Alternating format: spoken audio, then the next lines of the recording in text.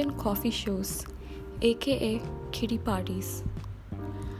Coffee shows in India are the most hypocritical ones. They promote and they are well known for their reputed celeb controversies. As far as I am aware, coffee shows might feature and consist of some funny conversations, interactions, history with regards to their rise to fame, upcoming movies, troll posts, pranks, games, tasks, and it keeps going. Whereas coffee shows in India have featured something extremely pretentious and it never fails to amaze the crowd.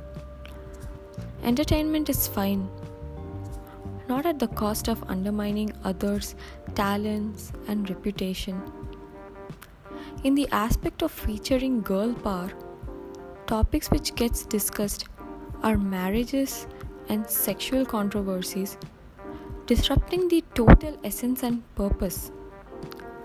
What they generally and majorly for a fact emphasize on are controversial topics like celebrities taking a dig at each other, endless ranting, gossiping, comparing potentials.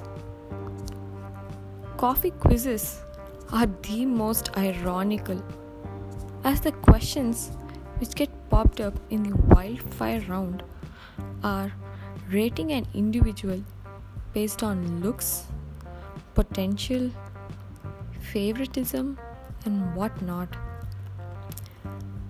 There's no escape as long as there's a confession to make regarding who you despise in the industry.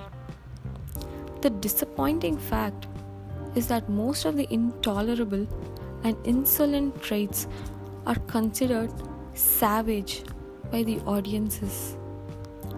Nepotism is the highlight here. Countless amount of speculations, mockery, and the worst part is that it's all scripted. I personally feel that the very psychology of coffee shows needs to be changed.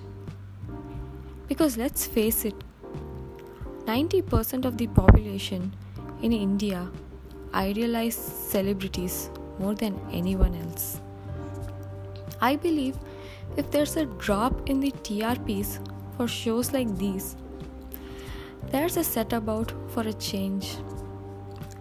Anyways, do drop in your views as to how we can originate a difference.